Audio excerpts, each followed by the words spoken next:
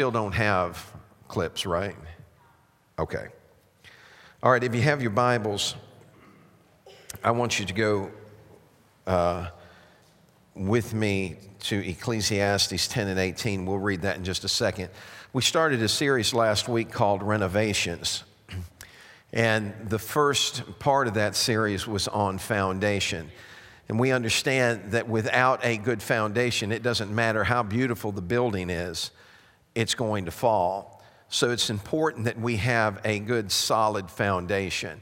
How many of you have ever had something that, how can I say this? How many of you have ever seen a building that looked like it was in good shape and then started walking around in it and you could feel the floor giving?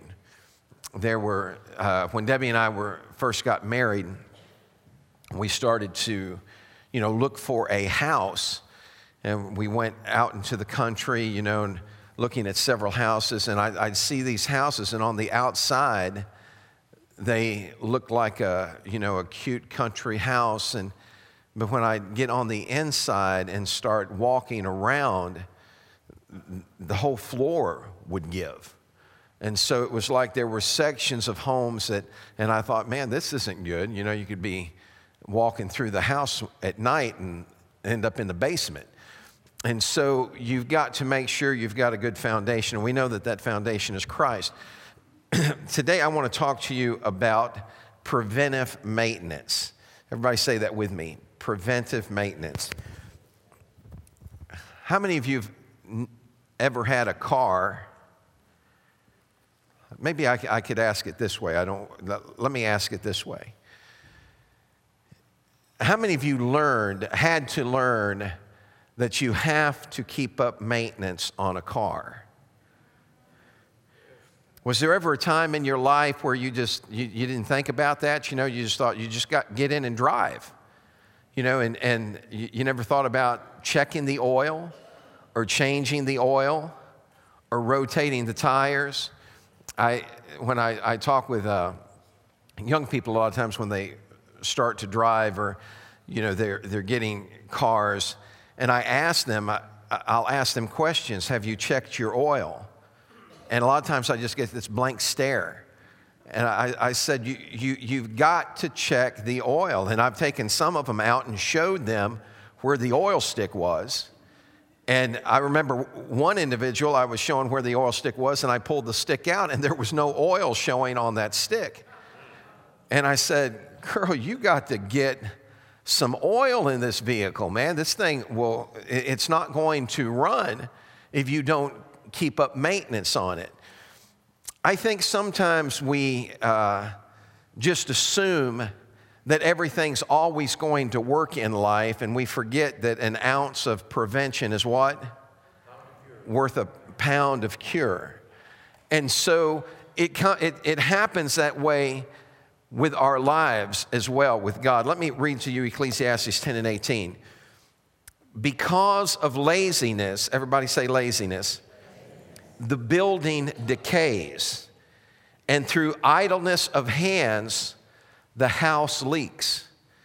In other words, what the writer is saying is if you're not keeping up with the maintenance of the house, then it begins to fall apart. Now, we understand that the writer of Ecclesiastes is not giving us a lesson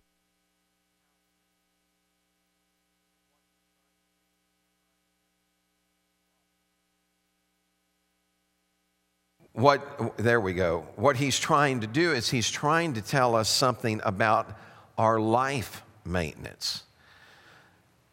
How many of you remember when you first gave your heart to God? Can you remember? Hold your hand up if you remember that. What was it like for you? Was it exciting? Was it, when I first got saved, they asked me, they said that I did, they said, what's it feel like? I was just a kid at the time, and I said, I feel like Tony the Tiger. I think Jesus is just great. And everybody in the church started to laugh, but it was real for me. But then all of a sudden life happens. Everybody say life happens.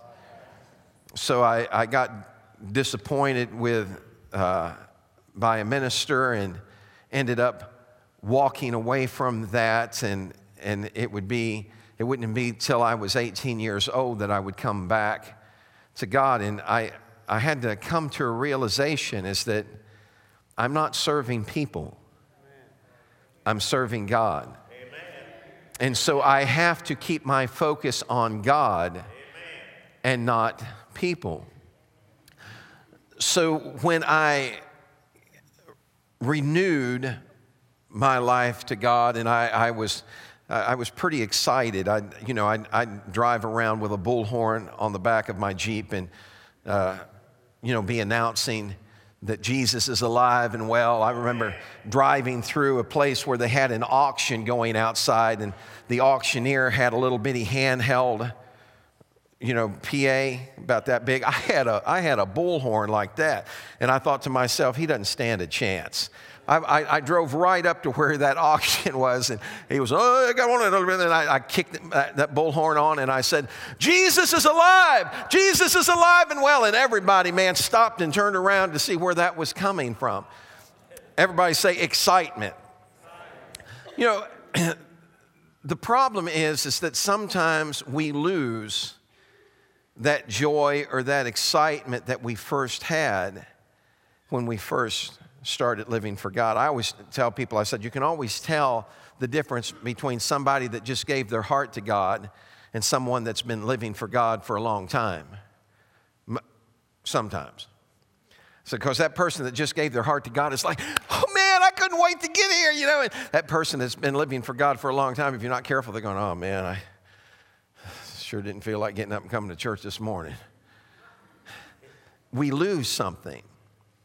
And it's important that we stay attuned to what we need to be able to survive. For a car to work, you have to keep oil in it. You have to keep the tires rotated. You have to make sure that you do tune-ups on it.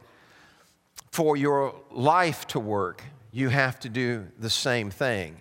Because if you're not pouring back into yourself, after a while, you're going to have a leaky roof. You're going to find out that the house begins to fall apart, or your relationship begins to fall apart. It's not enough just to give our heart to God. We have to maintain the house. Everybody say, maintain the house. So let's talk about some things that you can run into, problems you can run into in a house if you're not keeping an eye out for it. How many of you have ever heard of termites? How many of you have ever had to deal with termites? Aren't they just, amazing little creatures? About that big. And they can literally destroy your house if they're not dealt with. I was preaching a revival in Philadelphia, Mississippi some years ago. And they had a living quarters in the church, so I was staying in the church, and one day I was walking around the church, and I started looking on the sheetrock, and I saw these lines going down the wall, and I thought, oh man, that's not good. See, what will happen with the termite if they get into the sheetrock, you can see little trails that they'll leave in that sheetrock. And I talked to that pastor, and I said, I think you may have a problem with termites. And he said, what do you mean? And I said, well, come in here. And I showed him on the wall, because those 2x4 studs are right on that wall. And so they start eating on that, and it'll come, you can see it sometimes through that rock. And I said, do you care if I rip this off? Because all I did was push on it, and it started pushing through. And sure enough, when I pulled that rock off, there were those 2x4 studs, and they were almost just powder. You could grab it with your hand and crunch it, and it would be gone. And it was a beautiful church, and it was a fairly new church.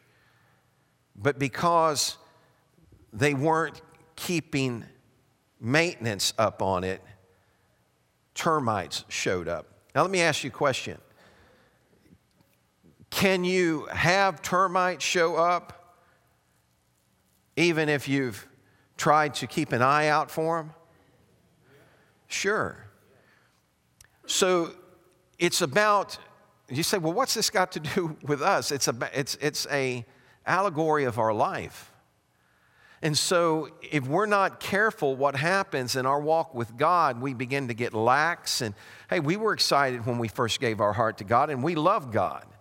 And we still want to do right with God, and we still want to serve Him. But sometimes the Bible says it's the little foxes that spoil the vine. And sometimes things creep in to your life, and it's like those termites, and it just begins to eat away at it. Everybody say bitterness and unforgiveness.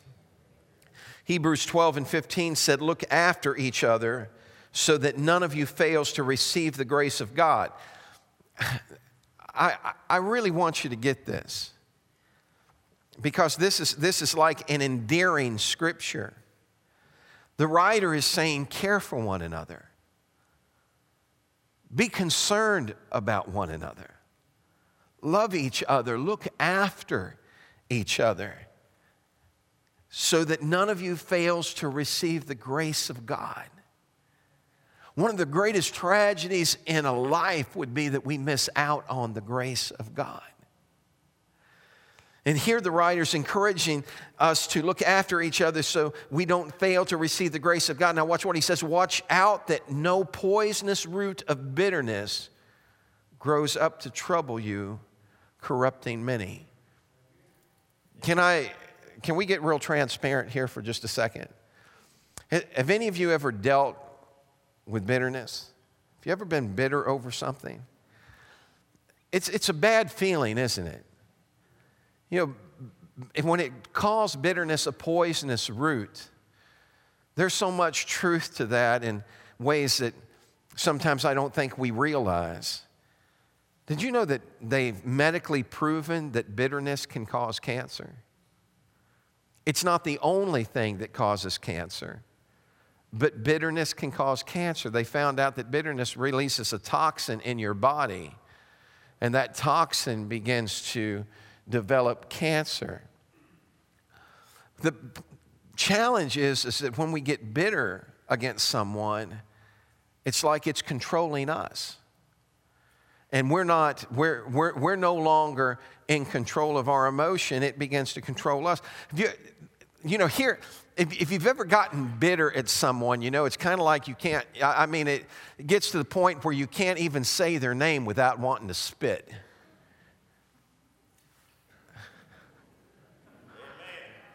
Don't you all sit there and look like little sweet angels? When you talk about them and they come up in a conversation, it just leaves a bad taste in your mouth, and it's just something that we wrestle with. But I remember being in Seattle, Washington, and I had been asked to go out there to help a church, and there was a group of ministers that had gone, and this one minister was a very stewardly looking gentleman, but he wasn't much of a gentleman. We were walking downtown in Pike Street Market, and this guy looked, I mean, he was an elderly fella, looked like he had stepped out of a JCPenney catalog, man. And we're walking down, and he so surprised me. We're walking down a crowded street, and I'm walking beside him, and he had like a back scratcher that he'd bought someplace, and he reached up in front of a complete stranger that was in front of us and slapped that guy on the back with that back scratcher and put it back down and just kept walking like when the guy turned around, he looked at me. I'm serious. He thought I did it. And I thought to myself, I thought we were getting ready to get in a knockdown, drag out right there on Pike Street Market. And I'm thinking, what are you doing? And I let that little act start to let bitterness get in my heart. Because the more I thought about it, the more it got to me. And I thought, why would he do something like that? Why? We're supposed to be here trying to help a church, and he's acting up like this, like some kid. And I just let it, and it just kept building and building and building until I finally got to the hotel room. And when I was at the hotel room, it was, Debbie's dad had made that trip with me. And so her dad always had a way of talking to you without talking to you. He just... I was venting and going on, and he looked at me and said, yeah, it sounds like probably need to pray about that or something. And he went to take a shower, and I got down and I started praying. And I said, God, I can't help how I feel. I can't change it. I know it's wrong, but I can't change it. I can't change me. God, I'm asking you to do that for me. And after I got done praying, I didn't feel any different. I'm just being honest with you. I didn't feel any different, still felt that. We went to service that night, and when that man walked in, and that wasn't the only thing he'd done. I'm not going to go into all the detail, but he'd done quite a bit of stuff during that trip, and it just kept building up. But when he walked in the door, I felt something happen in me. And I was able to walk up to him and hug his neck, and I said, brother, I love you. And I meant it. And see, God gives you grace for the moment.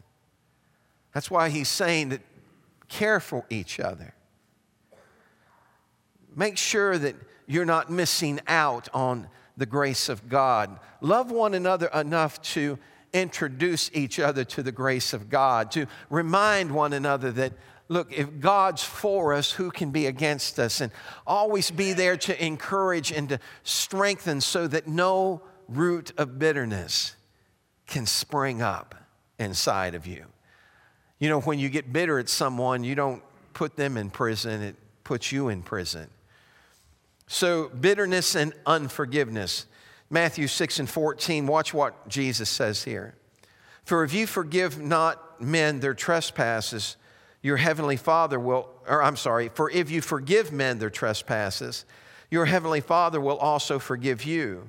Amen.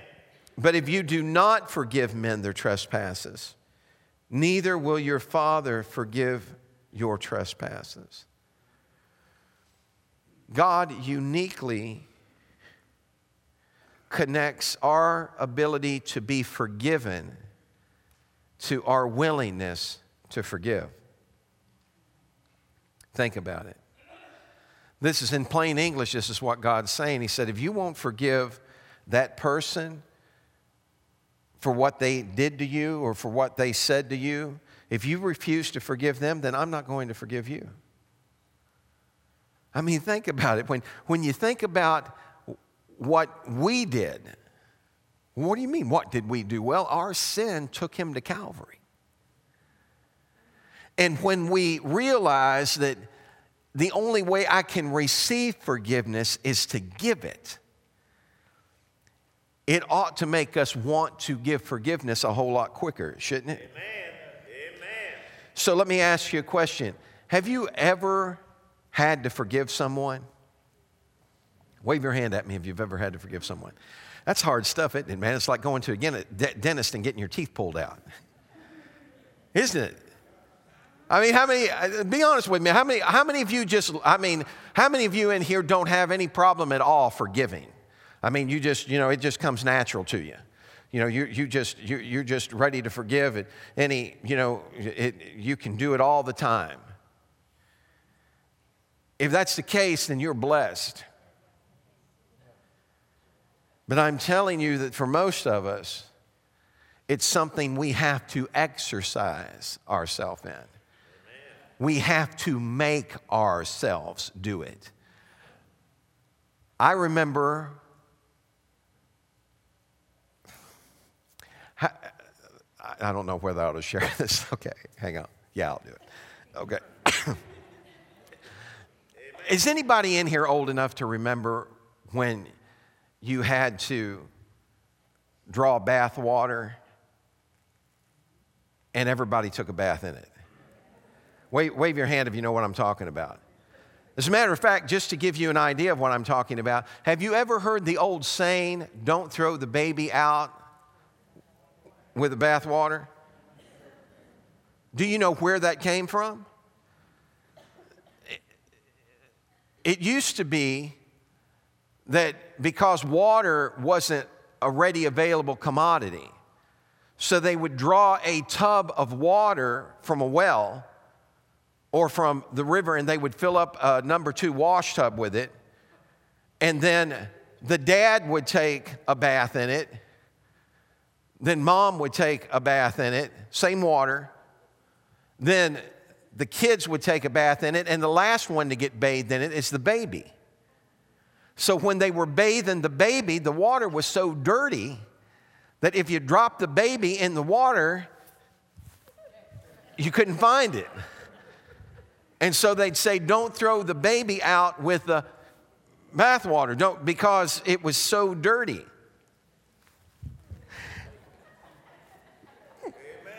I'm having a flashback of when I was a kid. We had a well, and so you couldn't run a bunch of water from it. And Dad would make all of us boys take a bath in the same water. Oh, God. I didn't even think about it at the time. But now, maybe that's why I take showers every day, and sometimes 2 and 3 times a day, because I'm still trying to get some of that off, But what I'm saying is unforgiveness is kind of like that bathwater. If you carry it, no matter how many times you're washing yourself, you're still dirty, because you're just hanging. You're just sitting in a tub full of filthy water. But when you choose to forgive, then it's like a spring that begins to well up in your soul, and it begins to clean you and wash you so that it no longer has any hold on you. Everybody say, forgive. Matter of fact, just turn around. I want to help you exercise this. Turn around, look at somebody you're sitting next to. Are you looking at them? And I want you to say this. Are you ready? Say, I want you to forgive me. I don't know if I did anything, but I just want you to forgive me anyway. And just in case I do something, I want you to forgive me. I figure, let me just go ahead and ask it 3 or 4 times, because I don't want to miss it any place. So when you realize that we can't receive forgiveness until we give it, it makes you want to give it, right? Everybody say, I forgive you. So bitterness and unforgiveness are like those termites. They just eat away at you. What about, how many of you have ever had to deal with mold before? Boy, it became a big deal. Mold used to just be something on bread. But then all of a sudden we started finding out about black mold. And man, there have been houses that have been completely destroyed over mold. And mold is one of those things that it happens without you realizing it's happening. You get a washing machine that overflows, or you got a leak in some plumbing in the wall, and you don't know about it. And then the next thing you know, you start seeing the results of that moisture, and you correct the leak. You take care of the plumbing, but you don't get the moisture out of the wall, and it begins to produce mold.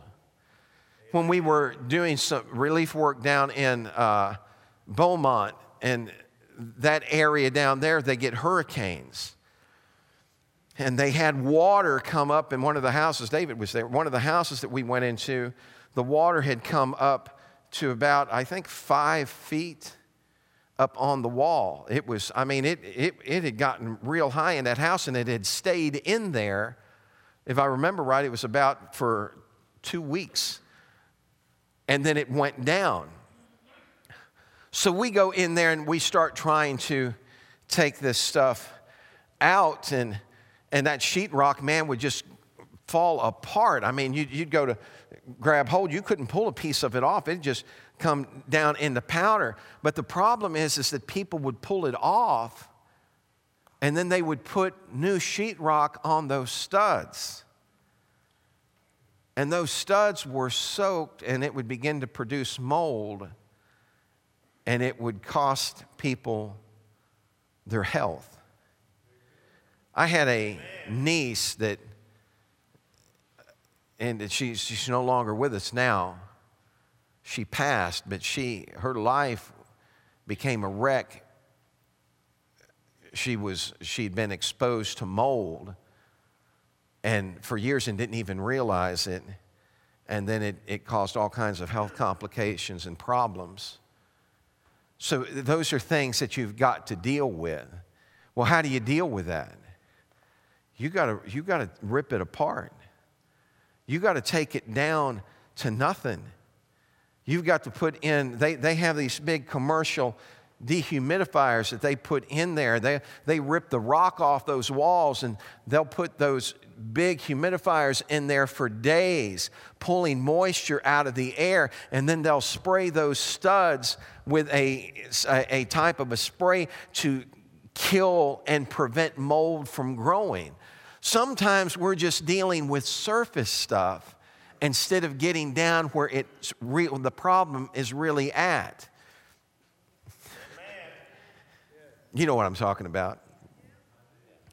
Me and my brother, he's gone on to be with the Lord now, but when we were at home, Paul was always, he was more of a homebody and real mild-mannered. I don't know what got into him one day, but man, he just went off. I mean, he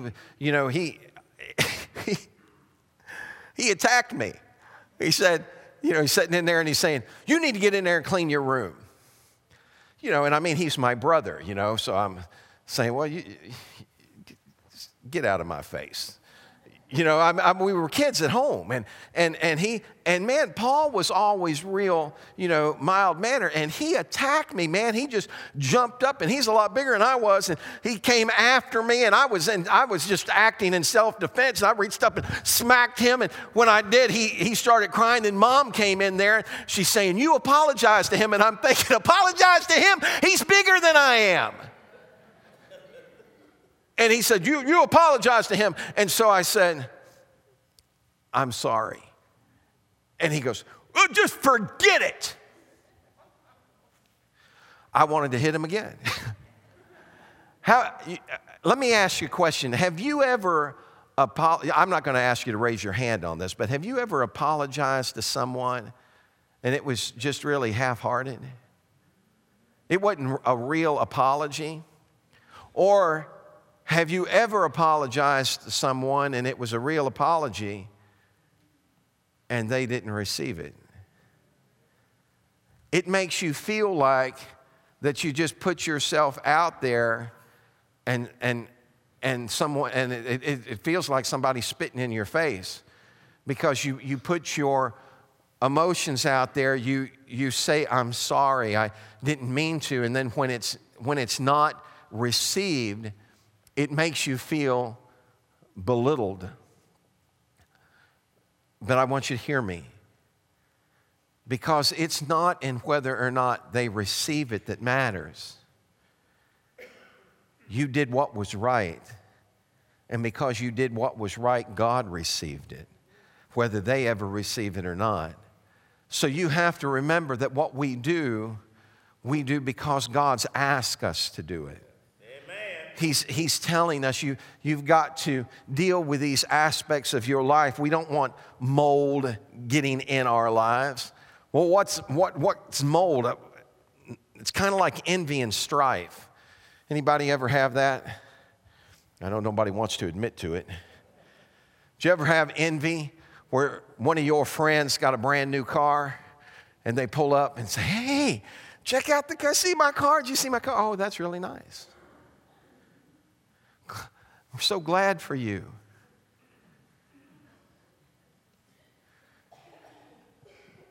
God, I don't know why you gave them a new car. I'm a lot holier than they are. I mean, you know what they do. They talk about everybody, God. And I mean, I hardly ever talk about anybody. And how come they got, and so this envy stuff starts to play into your life, and all of a sudden we go down a road that we ought not even be down, and then strife comes up. Listen to what James said, 3:16. For where envying and strife is, there is confusion in every evil work.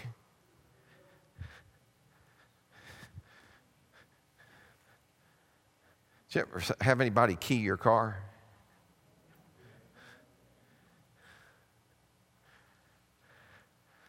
It's usually because it's a brand new car.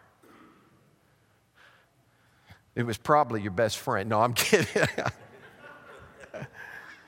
You know, sometimes people just act out because they're upset, they envy there, and strife comes up in their heart. And it's one of those things, it's like, any of you ever got tied up in fly paper before? You know what I'm talking about? How many of you have ever set fly paper out? Have you ever set it out? You know what I'm talking about? Where you pull it and it spirals down, and you got to be real careful when you're doing that, or you'll get your hand in it. And then it's like,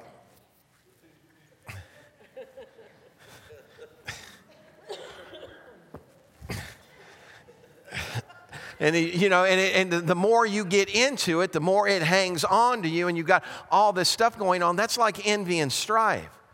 The more you let that begin to take control of your life, it just gets on you, and it's hard to get off of you. In Proverbs 10 and 12, it says, hatred stirs up strife, but love covers all sins. Love covers all sins. When you love someone. Amen. So recently, my wife was telling me about a special she'd watched. It was on one of these news shows. And she said that there was a lady, she was probably in her 50s, late 50s, early 60s.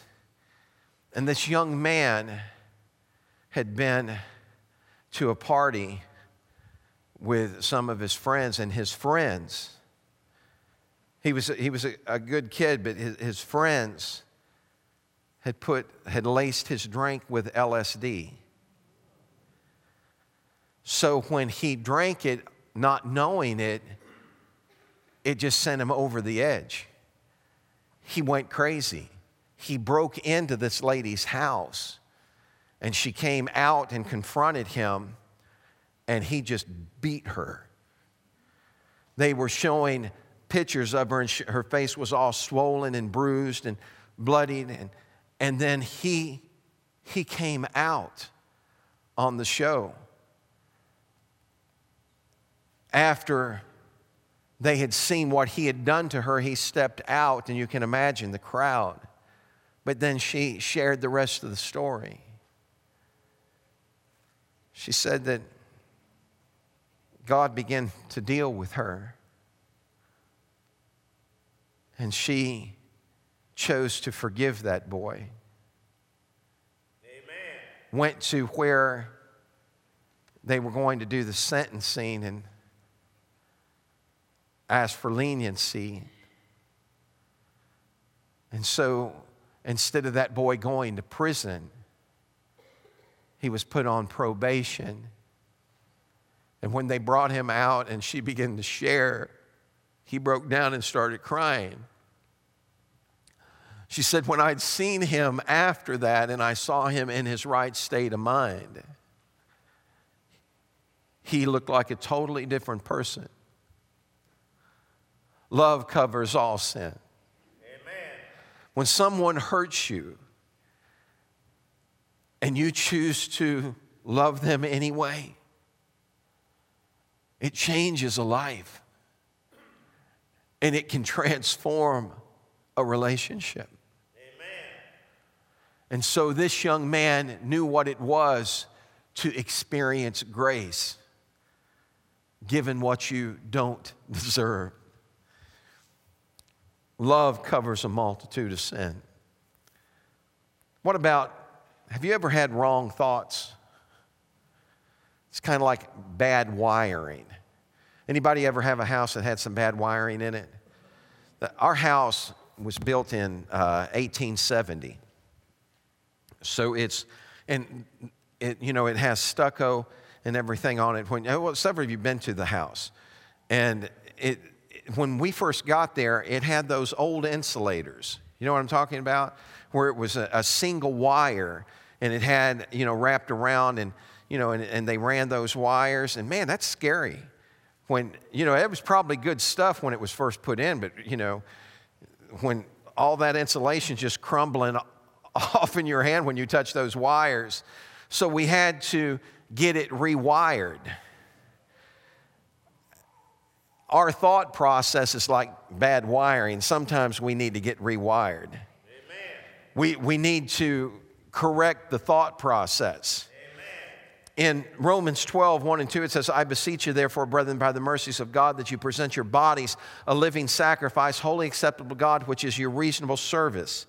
And do not be conformed to this world, but be transformed by the renewing of your mind, that you may prove what is that good and acceptable and perfect will of God. Let me just put it in plain English. He's saying, look, don't find yourself starting to go through the same thought process that the world does. Because how many of you know that the world is constantly changing? I mean, things that used to be wrong now are being flaunted as something that's good.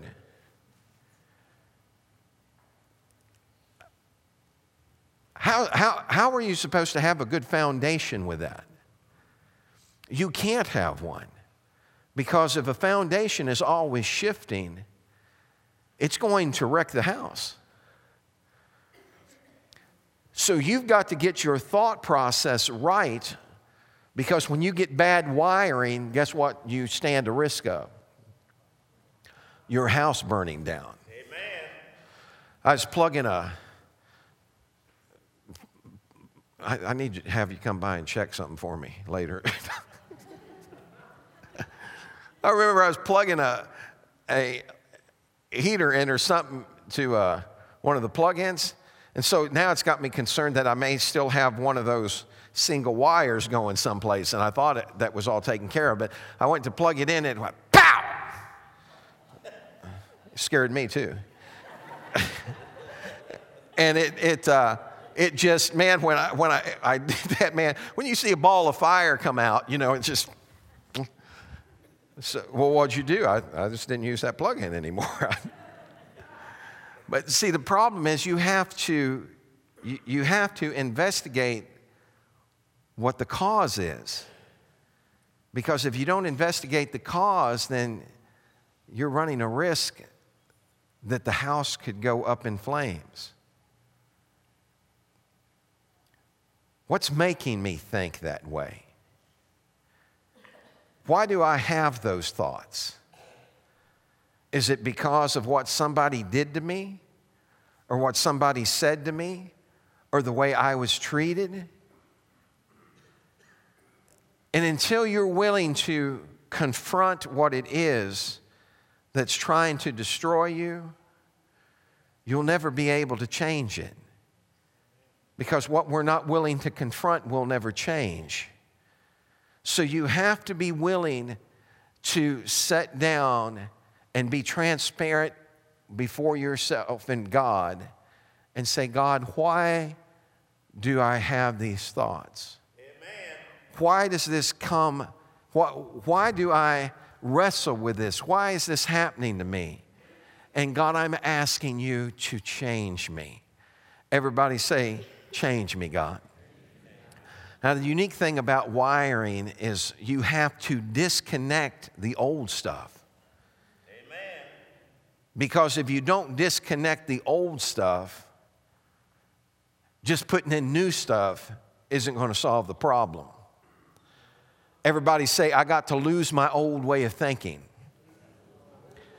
I can't just start developing a new way of thinking to go along with my old way of thinking. I've got to get rid of the old way of thinking. Because if I don't, then I'm not going to resolve the issue. Everybody say, a new day. We need daily maintenance. The scripture comes, Our Father which art in heaven, hallowed be thy name.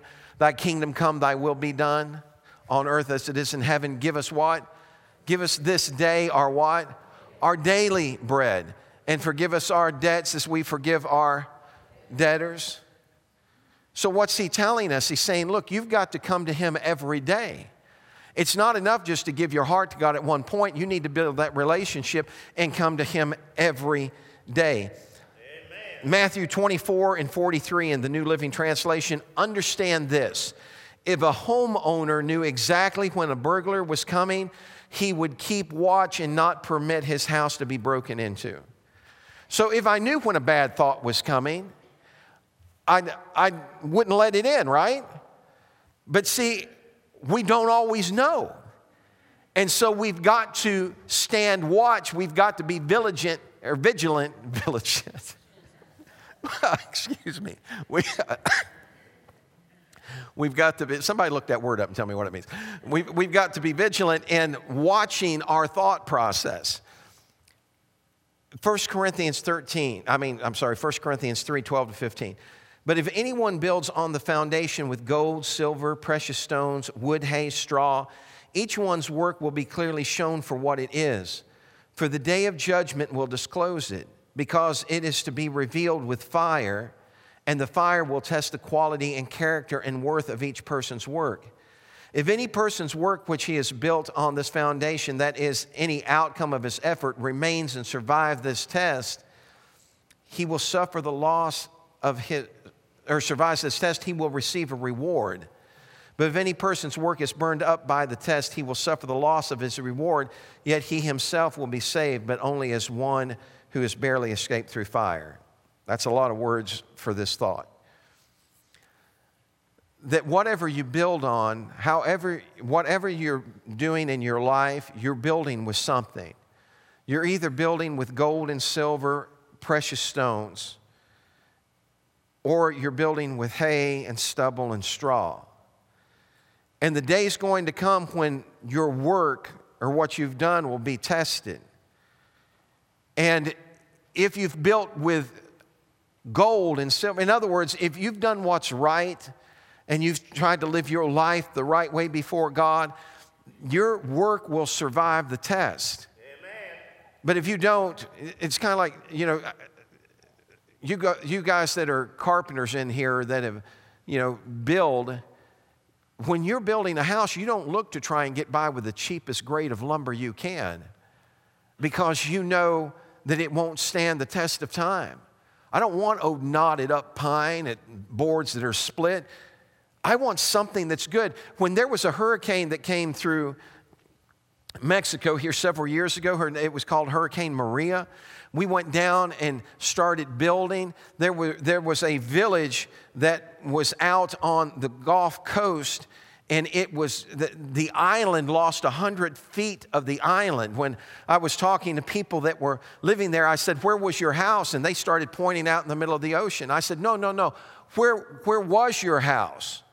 And they pointed in the ocean. And then they explained to me, when the hurricane came through, it ripped 100 foot of the island off and sank it in the ocean.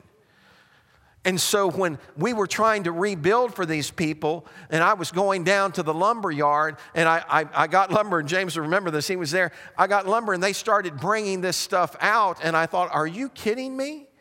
I was looking at it. It was so twisted, I couldn't even believe that it was in a lumber yard. And I had to go back down there, and I made those guys go through every board, and I looked at every board, and that's how I got my lumber, because they were throwing anything on there. Boards that had big, long splits down the middle of them, and I thought, I'm not building that way, and neither should we. We shouldn't allow the devil to start messing with our minds and our hearts, and then we just go on acting like it's okay and nothing's wrong with that. We need to get before God and say, God, I need some preventive maintenance in my heart. I want to be right. I don't want to just go through life. I want to do what's right in your eyes. Abraham was confident, looking forward to a city with eternal foundations, a city designed and built by God. Let me end with this. Unless the Lord builds the house, they labor in vain who build it.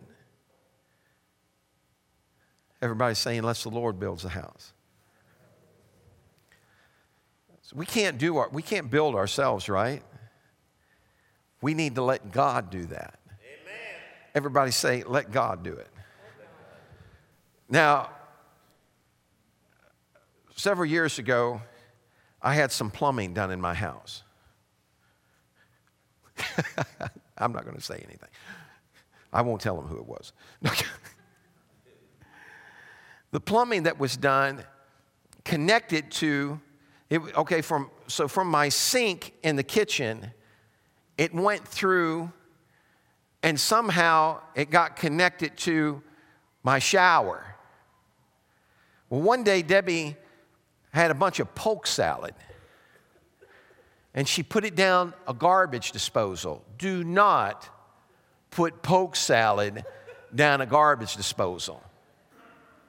And she tried to put that down at garbage disposal. Well, all of a sudden, it starts backing up in the sink, and I'm thinking, what in the world? You know, the sink's all raised up. And so what I did was I went and got me a plunger, and I took that plunger, and I started plunging in the sink. And I was so proud of myself when all of a sudden it just, and man, it just went, it just flowed right through there. I found out it came up in my shower. I thought, what in the world's going on, man? And I'd plumbed it. I got rid of it out of my sink, but it was up in my shower. And I thought, this ain't right. And so I had to redo the plumbing. Everybody say, redo your plumbing. I'm telling you, there's nothing worse than plumbing problems. Have you ever crawled underneath a house which you can barely fit under? And you're trying to...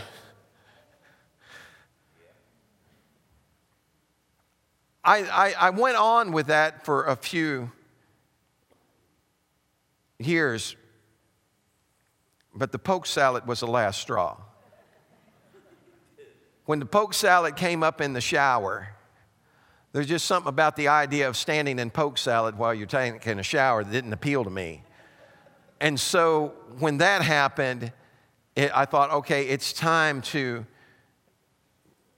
bring in a plumber and get this thing straightened out. And so everybody say it was expensive. It wasn't cheap. But thank God I'm not dealing with polk salad in my shower anymore. This is what I'm saying. The price that was paid was not a cheap price. Jesus gave his life so we could have life. And he wants us to have an abundant life. Amen. Would you stand with me right now?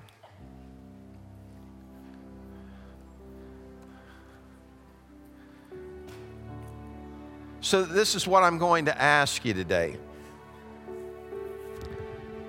Do you have any maintenance issues that you need to get taken care of?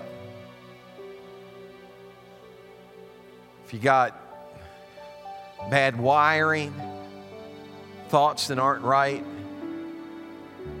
mold showing up, got any envy or strife going on? Do you have to wrestle with termites trying to eat away at you? These are all things that God paid a price for. And he wants you to know that he loves you so much that he'll do whatever needs to be done. The clip I had for you today was from that old show, Extreme Makeovers. And it was a family called the King family, and they had mold in their house. They had a daughter who had asthma. Thank you. They had a daughter who had asthma. She was only had 56% of breathing capacity because she was living in a house that was robbing her of her ability to breathe. They had been doing a child care and a lot of times didn't even charge for the child care, and so they were living below poverty and they didn't know what to do. When they got news that mold was all in their house, they just didn't know what to do. And she was in tears and she's saying, I just need some hope. The crew showed up and moved them out, and several weeks later, when they brought them back and they started shouting, move that bus. I'll probably show this to you next week. They started shouting, move that bus. And they moved that bus. That girl just had a Holy Ghost fit right in the middle of the street. She started jumping up and down and screaming, thank you, Jesus. Thank you, Jesus. Thank you, God. Because that old house that she'd been living in, it didn't even look the same anymore, man. It was completely transformed. I don't know, from the looks of it, I thought, man, they must have tore that place down and just built another one. But she was so thrilled and she was so excited. And when they went in, and he told her, he said, you need to, he looked at the little girl and said, I want you to do something. I want you to take a deep breath. And that little girl took a deep breath and she started going like that. And he said, what are you doing? She said, I'm eating oxygen. They had put a system through that house like the systems that they have in hospitals to clean the air. And that mother just began to weep and cry because she wanted nothing more than to be able for her children to have an environment to live in that was clean. How about you? Isn't that what we desire? An environment that's clean to live in. So if you're in this place today and you say, Pastor, I need some maintenance. I need God to touch some things in my life. I want you, if you would, just to make your way to the front of this building right now. We're going to pray together. You know, it's easy just to pretend like everything's okay and, you know, I don't have any issues, I don't have any problems. But I'm just telling you, you're not going to get through life without issues and problems. It's just part of living. But it's learning where we can take those issues and problems that make all the difference in the world. That when we take them to God, and God is able to rescue us.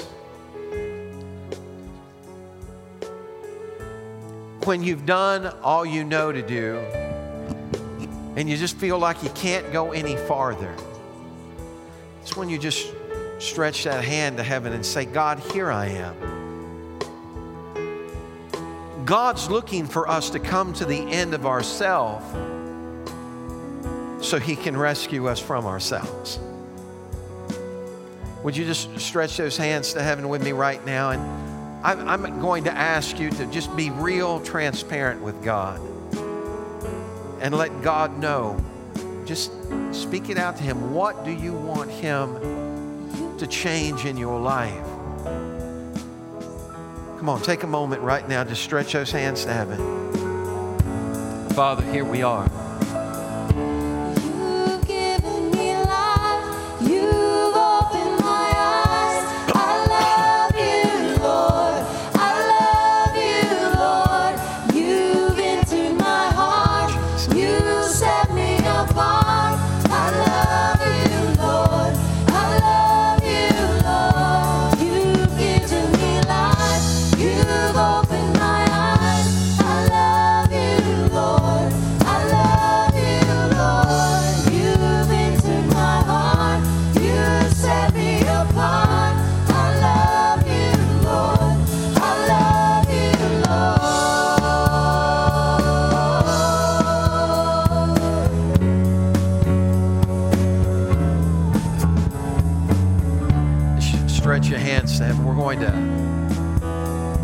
pray together. Are you ready?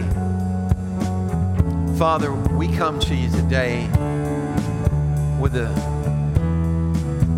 transparent heart, God, an open heart, asking you to rescue us from those parts of our lives that, God, are in need of repair. We need some preventive maintenance, God. Lord, it's not fallen apart yet, but God, I can feel it happening. I know where it's going to go if it doesn't get corrected. And so, God, we come to you today and we ask you to rescue us, to repair us. Father, we pray, God, for a right attitude. God, for, Lord, we want no bitterness in our lives, no unforgiveness in our heart. We want you to relieve us from envy and strife. God, we want the right way of thinking. We want to be able to love all men. God, I'm just praying right now that you overwhelm us with your Spirit. And let us know that you're there every day. That all we have to do is call out to you and you'll come immediately and start to work on the issue. So, Father, we release ourselves in your hand today. We thank you, God, for your forgiveness. We thank you for your love. We thank you for your healing. God, and we pray, God, that you make us brand new in Jesus' name. Come on, give me a hand clap of praise in this place today. Thank you, Jesus.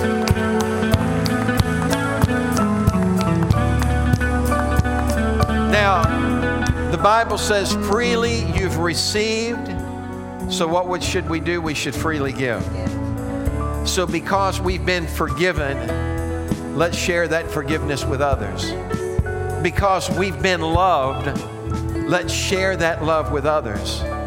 Because we've been set free, let's help others find their freedom in Christ.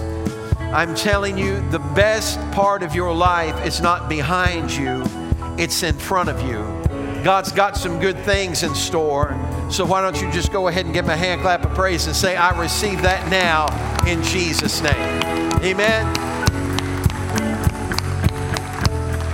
God bless you today. Remember to keep in prayer.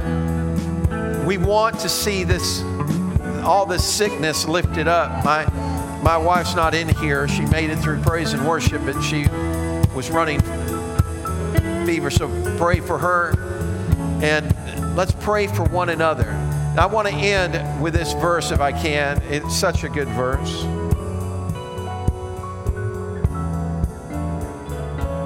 He says, look after each other. Say that with me, would you? Look after each other. That has just such a sweet sound to it. Look after each other. Be mindful of one another. Look after each other so that none of you fails to receive the grace of God.